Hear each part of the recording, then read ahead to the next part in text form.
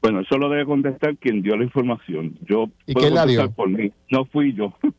Así que No, lo no fue demás lo usted. dejo a que haya filtrado ese tipo de información, porque lo dije múltiples veces. De hecho, contestaba la tercera pregunta que no me has hecho. ¿Qué pasa si ¿Cuál? el alcalde no cumple? Y he contestado que si el alcalde no cumple, voy para el tribunal. ¿Verdad? Va para Eso el es lo que tribunal he y esa dicho es la en las últimas posición, 3 semanas. y esa es la posición final y firme, Gerardo. O eso está Esa es la sujeto del a Partido cambio. Popular Democrático. Esa es la posición oficial del Partido Popular Democrático. ¿Y qué es lo que están discutiendo entonces? Digo, si es cierto que hubo una reunión ayer y habrá una hoy, ¿qué es lo que discuten?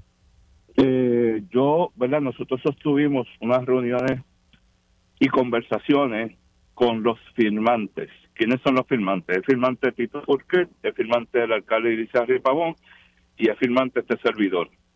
Ayer tuvimos una reunión con los dos firmantes. Anteriormente me he conversado con ellos en separados, ¿verdad?